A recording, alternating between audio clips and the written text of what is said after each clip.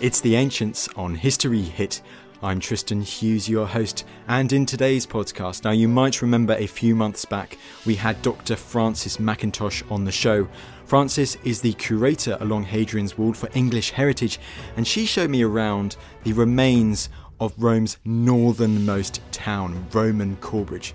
And today's podcast, we're going in a similar vein, because whilst I was up there at Hadrian's Wall, I was also fortunate enough to be shown around another remarkable Roman site by Frances. And this site is the best preserved cavalry fort from Roman Britain, Chester's Roman Fort, situated on Hadrian's Wall itself. Now, Chester's, it's not just renowned for how well preserved the cavalry fort itself is, but it's also famous for having the best preserved military bathhouse from Roman Britain. It's an extraordinary sight, as you're about to find out. So without further ado, here's Frances. So Frances, we've headed north. Whereabouts are we now? So we're at Chester's, or Silernum, or Caelurnum, if you want to choose a Latin name. It's one of the forts on the wall, a few miles east of the location of Corbridge. And as we're approaching Chester's now, we're approaching from beyond the wall. Yep, we're north of the wall, or in Barbaricum, maybe, as the Romans might have called it, and we're entering the fort through the impressive North Gateway. Although only the foundations remain today, this North Gateway would have been a monumental structure designed to emphasise power and strength to anyone passing through this frontier fort. So to get in here, you would have had to pass through the soldiers guarding the wall. So you can see guard chamber on either side. This would have been a double-arched gateway, and you would have maybe had to know the password if you were Roman. If you were a non-Roman, Britain, what's your business in the fort? Would you have been allowed in? We don't know. And we're crossing over the threshold, so we're now safe, thank goodness, in the Empire. So we are now in the Empire itself, and these huge gateways, I'm guessing, and looking at the foundations, are they quite recognisable throughout the fort where these gateways would have been? Yep, so there's at Chester's, we've got 4 main gateways and 2 small gateways. Most forts just have 4, 1 on each side. But yeah, they're standard layout, standard location. You know where to expect them. It's on a good pattern. Fantastic. Well, I'm dying to see what's inside the fort. Yeah, let's go and have a look. From the gateway, we made a beeline for the centre of the fort. The heart of a Roman fort is its headquarters, or Principia. And you can see here, it's quite nice being a bit above. We can see the full layout of it. So we'd walk in, go into the entrance, and there's these rooms off this side and then this open courtyard in the middle. And there's quite a famous carving in the middle of the courtyard that I'll see if you can spot. I'm dying to go and see, absolutely. This is a massive space, isn't it? It's really absolutely huge. Dominates the heart of the fort. So this is the centre of the fort. It's where all the administration would take place. People would come for their orders. And it's where the strong room is, as we saw at Corbridge. And we are walking along the side of. So we're in the middle of the Principia in a courtyard. These bits would be rooms here, and you can see again, you'll start to see the same features. Pillars to hold a covered walkway, and this is the drain where the water would drip off the roof for these offices here. It's incredible to visualise how these walkways would have looked some 2,000 years ago, complete with pillars and a roof within the Principia itself. And it was then that we came across the famous carving. We're talking about something which isn't a similar feature from what we've seen earlier. No. I'm not going to say what was that, because I think I know what that is. We are staring at a penis. Yes, or a phallus, a phallic carving, as we say in Roman studies. The phallus was a really important symbol to the Roman army, symbol of strength and good luck, not just the kind of the classic fertility. So you'll see it on lots of belt fittings and all sorts of decorative pieces from belts and other things that the soldiers wore, but also you'll find it carved on stones. We've got one here in the headquarters. So it's a symbol of fertility and a symbol of good luck. Yeah, and strength as well. So yeah, it wasn't just, we see it just as about fertility and a bit of a joke, but it wasn't that at all in the Roman period. There's quite a few on Hadrian's Wall as well, so it's always good to keep your eyes peeled when you're walking along.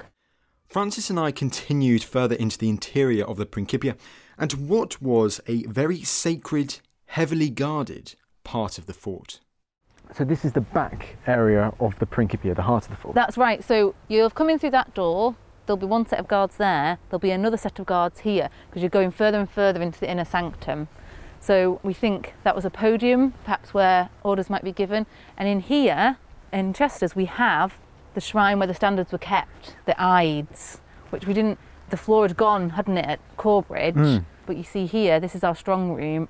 which was underneath this eyes, the shrines, the standards. And you get a much clearer sense, can you, here? So this is this really sacred space here, and off to the side down here, with what looks like, thankfully, some much easier steps to walk down. You have the strong room. With the strong room, with the roof. So you can see the size, it's much bigger. It's almost double the size of the Corbridge one. And you mentioned this is the heart of the fort. If you look that way, if the ground was as it was in the Roman period, you could see the North Gate. So when you entered the North Gate, the street would lead up here. So the eyes is right in the centre and could potentially be visible all the way from there. So it's really, really important because it's symbolically important, but it's also in the middle, so it's most protected.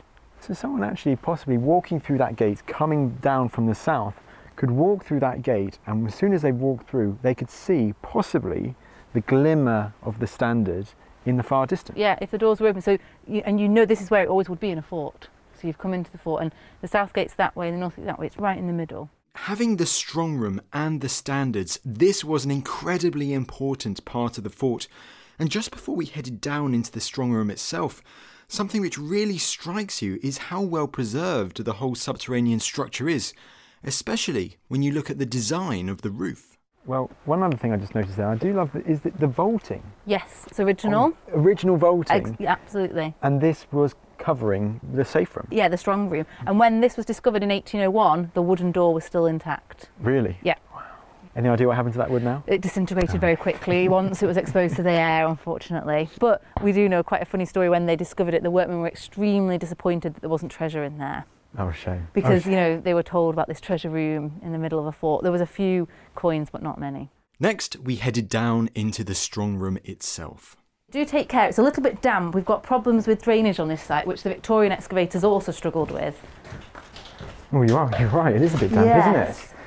So you said the Victorians, they struggled with this as well? Yeah, so we've got accounts of them struggling, and they were putting in drainage to make it easier to access the site, and that's how they discovered the bathhouse, which we'll go and see later. So it's quite a nice coincidence, really. Otherwise, they might never have found it.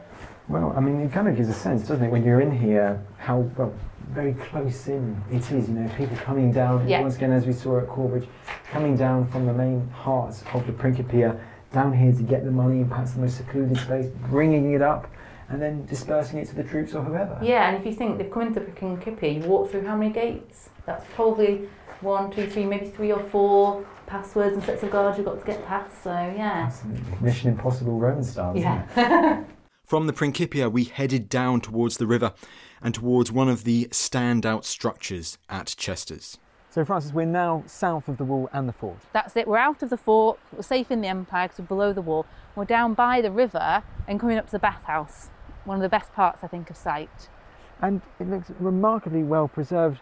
How did they uncover it? So when we were up in the headquarters, we were talking about the drainage. The Victorians were putting drains in, and you can see the land slopes away, and the land would have continued down to the riverbank, and they put drains in and started to find the walls. So that was completely covered until the excavations in the 1870s and 1880s. So 150 years earlier, we can just picture this as just being this slightly sloping mound. Yeah. And we would have had no idea this was there until they started digging here. Yeah, so they put a drain in, found a wall, and uncovered the best preserved bathhouse in Roman Britain. Well, wow. Military bathhouse. I'm sure Bath would have something to say about. Well, I'm dying to have a look. You built it up. Let's go in, and we'll go in the entrance that the bathers would have gone in. Fantastic. The entrance leads us into the remains of a stunning structure. What was once a large covered room, it is complete with some interesting cubicle-like niches embedded into the north wall.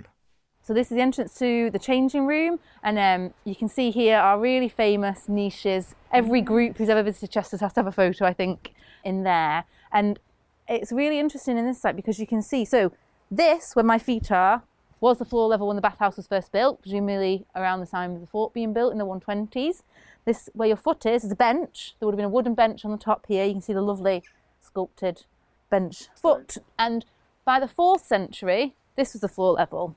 So again, that change in floor level, but also change in use, because by the 4th century, this bathhouse was out of use because it was too big for the garrison that was in the fort. So they repurposed it, and we think, well, we know some evidence of butchery was happening here, so we don't think it was a bathhouse, but we're not quite sure what was happening in here. So really interesting, just in those little clues, what you can see, the change. Absolutely, this is once again like at Corbridge. We see over the centuries the progression of like how high or how low the floor level was, and it's the same here in this bath. Yeah. And so this would have been the first room, as you said, this is the changing room. Yeah, the changing room. There's a lot of debate about what these niches were for. Were they to put your clothes in? Were they for statues, because we often know there's religion and religious worship linked with bathing, but we don't know, but they do make a really good place for a photo.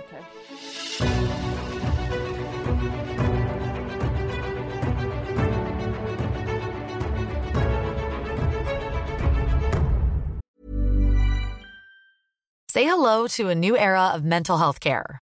Cerebral is here to help you achieve your mental wellness goals with professional therapy and medication management support. 100% online.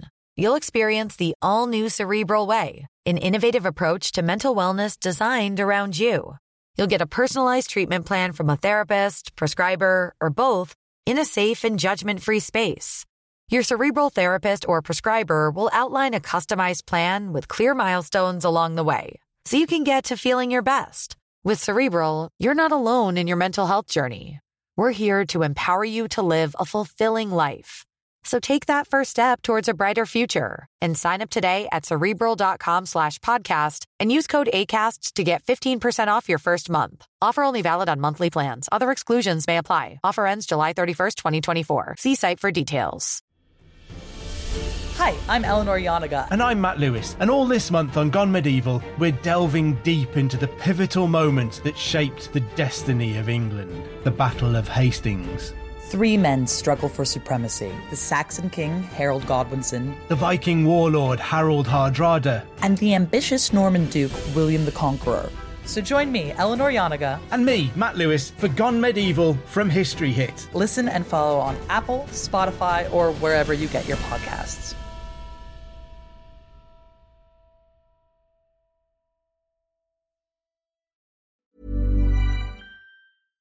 All right, Ancients listeners, I want to tell you about a podcast that I think you'll like. It's called Mysteries at the Museum from Travel Channel. It's narrated by my fellow History Hit podcast host Don Wildman and is direct audio from the hit TV show Mysteries at the Museum. Now on Mysteries at the Museum, Don travels across the US to find the objects that tell shocking stories of American history. You'll hear about the portrait linked to the first bank robbery in American history, and about the failed invention from World War II that became one of the most popular toys for kids. What I love about this podcast is that it's a deep dive into specific objects, revealing the amazing stories they can tell about a person, about a place, or a time in history. It's the detail and laser focus that really resonates with me. Listen to Mysteries at the Museum wherever you get your podcasts. Catastrophic warfare, bloody revolutions, and violent ideological battles. I'm James Rogers, and over on the Warfare Podcast, we're exploring the vast history of ferocious global conflict. We've got the classics. Understandably, when we see it from hindsight, the great revelation in Potsdam was really Stalin saying, yeah, tell me something I don't know. The unexpected. And it was at that moment that he just handed her all these documents that he'd discovered sewn into the cushion of the armchair. And the never ending. So arguably, every state that has tested nuclear weapons has created some sort of effect to local communities. Subscribe to Warfare from History Hit wherever you get your podcasts. Join us on the front line of military history.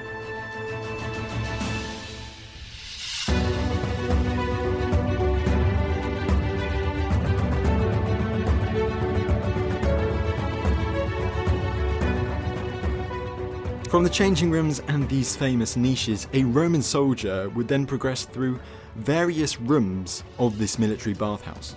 So if we come through here, and then you've got a choice. Do you go hot or cold first, and dry or wet? So we can completely change. So what do you fancy? Should we go? Let's say cold first. You want to Okay, go cold. so we're going to go this way, and we're going towards the river, and this was our cold bath. Or it's not quite a plunge pool, it's a bit bigger than a plunge pool, but you'd go in here. And again, this is quite confusing. So if you have a look, we're below the floor again. You can see here, this is a drain, so this would have been covered up. This would be the floor level. We've lost that. So there's loads of things going on under the floor. But yeah, so cold room there, then you could walk through into there to warm up. And you can go from cold to warm to hot. So is that the natural progression that you would go in the changing room? Although it seems like you've got this choice between going hot or cold. You would probably go hot first, sweat out some of the dirt, go to cold to purify, you could go back and forward. So it's very much like a spa nowadays, although there wouldn't have been soaps and things, but you would have oils and strigils to scrape off the dirty sweat. And so what's a strigil? So it's a curved metal item that you'd use to scrape off the oil and the sweat and all the dirt that you picked up, training as a Roman soldier. Fantastic. So let's say I've just had my cold bath. Where would I go next? Let's go hot. Let's go hot. So we go back, retrace our steps, and you can see here where the doors would be, in through the doorway, and in here we're in a dry, hot room, and the heat is coming through from this room. Now, you can't see it very well because we're going to stand on it, but underneath us is a hypocaust. Now, what was a hypocaust? So that was underfloor heating, basically. So there's pillars underneath all of these flags. So at the moment we're stood on modern flags, but on that other side there's some original flags. And down on that side is a stoke hole. There would have been a covering over there. Some poor slave probably would have had to stoke the fire, and there would have been heat under the floor, but also, amazingly, up the walls. So you can see the floor tiles don't go to the edge of the wall, and these things here, which will survive, leave an air gap. So the hot air comes under your feet, but also the wall. So the wall and the floor would be hot. So as you're remembering, as you're saying there, so perhaps a poor slave would be pumping this hot air underneath. It would be coming under here. It would be sifting through the gaps or through the sides to make this a very, very hot room. Yeah. So sauna, because hot, dry. So they did have steam rooms, but this one's more like a sauna. And then next door, the heat would continue to flow through underneath. So this won't be as hot, because obviously we're a bit further away from the fire, but still pretty warm. So, a less super hot sauna. Next came the steam room, long and narrow in its design at the far end of the bathhouse. This is even more difficult almost to describe because all of the floor is gone. So all the hypocaust that we were mentioning earlier is gone. So we would have to float, because this is the floor level in the Roman period. Some steps have been created using some ceiling arches pieces, and we're now inside what was the hypocaust. It's up to my waist. If you imagine, we'd be walking along here, and the steam is created from water in here. So there would be a kind of a fountain, and then also a hot bath there. So the steam would be coming off both. So you've got hot, dry, hot, warm, and then down to the cold. So I'm just imagining a Roman soldier. He's come down from the fort. He's gone through the changing room. He's either gone down to the cold or up to the hot, gone through the doors. Of course, he said higher level back then, and said now walking into the steam room. And once again, you have this connected chamber, which is basically pumping and doing all the work to create this building. The furnace is on that side, and there's pools there, but here there'd be water again with more heat to, I can imagine it's a really steamy atmosphere. And it would have been hot on the floor, so you'd have had to wear, we think, wooden clogs to protect your feet, because if you're piping heat straight up onto stone, that's going to make it really difficult to walk on. And what other archaeology have we discovered from this very well preserved military bath? So we've understood the potential flow and the changes. So you see here, this is another doorway. So the door jambs would have been here, and the door would have been in the middle. So we could go through that way. There's a doorway there that's been closed up. So this was the original doorway. It's been closed up. So you see, this has been used for such a long time. They would have changed the way they used it. And interestingly, they found a lovely altar in here to Fortuna, who's the goddess of luck and gambling. So we know you didn't just come to the bathhouse to get clean. You came to socialise, to gossip, and probably to gamble and to relax. So it's really interesting to think about this place that the soldiers could come to. It could have been possibly a dangerous place. Well, Bath, maybe someone's going to swindle you out of some money if you're losing your game, or, down at Bath, the curse tablets there, people talking about their cloaks being stolen whilst at the bathhouse. Are those niches changing rooms? Is it secure? We just don't know. So Mr. Gaius might be a bit vulnerable if he went down to the bath and he made some enemies up at the fort. Yes. So could any soldiers come down and go to the Roman baths? Absolutely.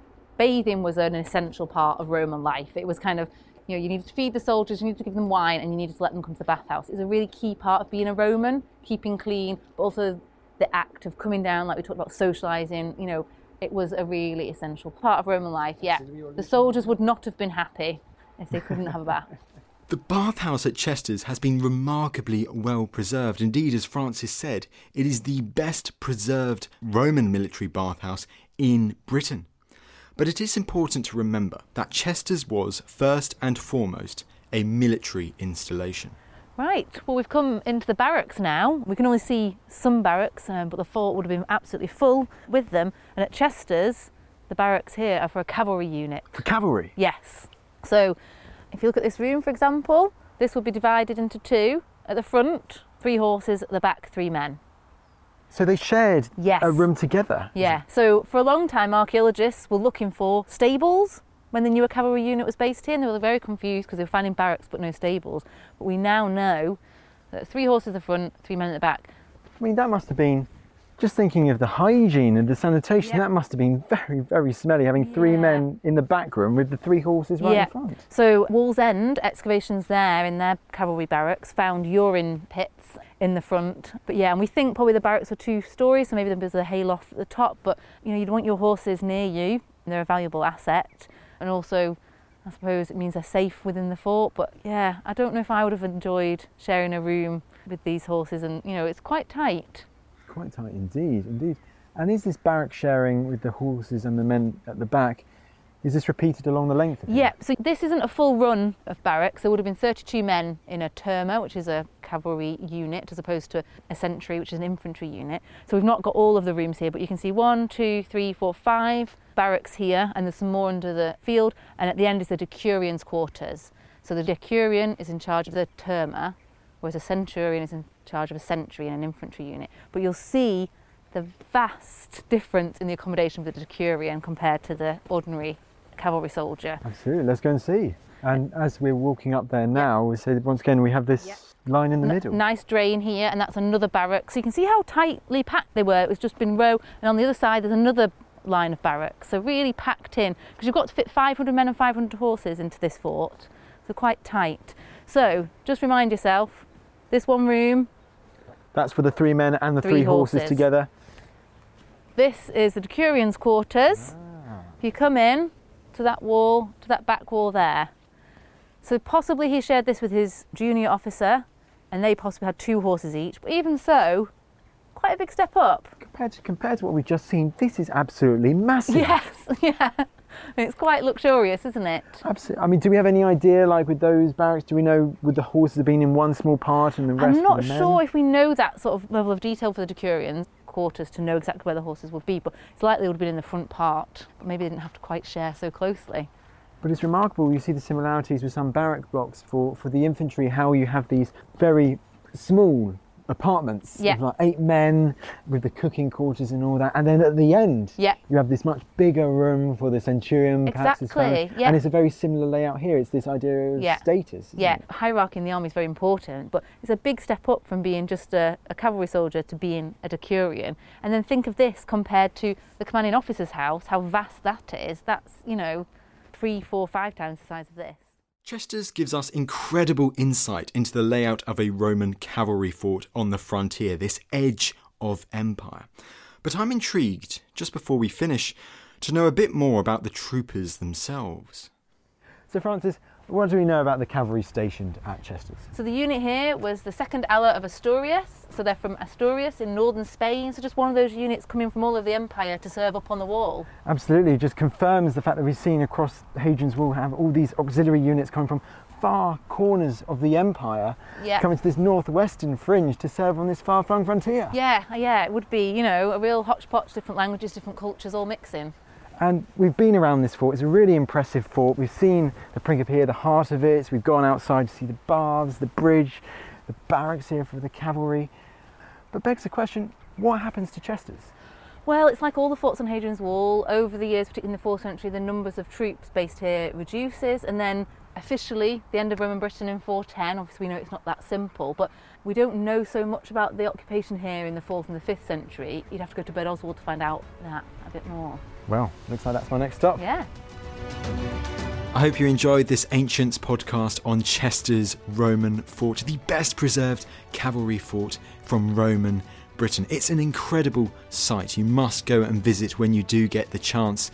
Now, if you want to watch the full documentary that we did with Francis at Chesters, but also at Corbridge and at Housesteads and at many other sites situated along Hadrian's Wall, then go to History Hit TV, access.historyhit.com, and look for the ancient series Edges of Empire, Hadrian's Wall.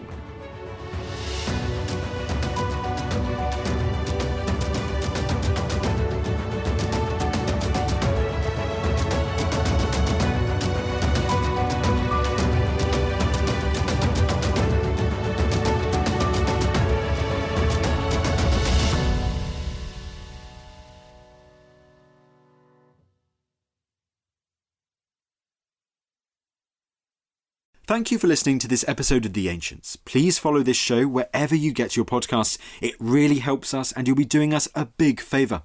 Don't forget, you can also listen to all of these podcasts ad-free and watch hundreds of documentaries when you subscribe at historyhit.com/subscribe. As a special gift, you can also get your first 3 months for just £1 a month when you use code ANCIENTS at checkout.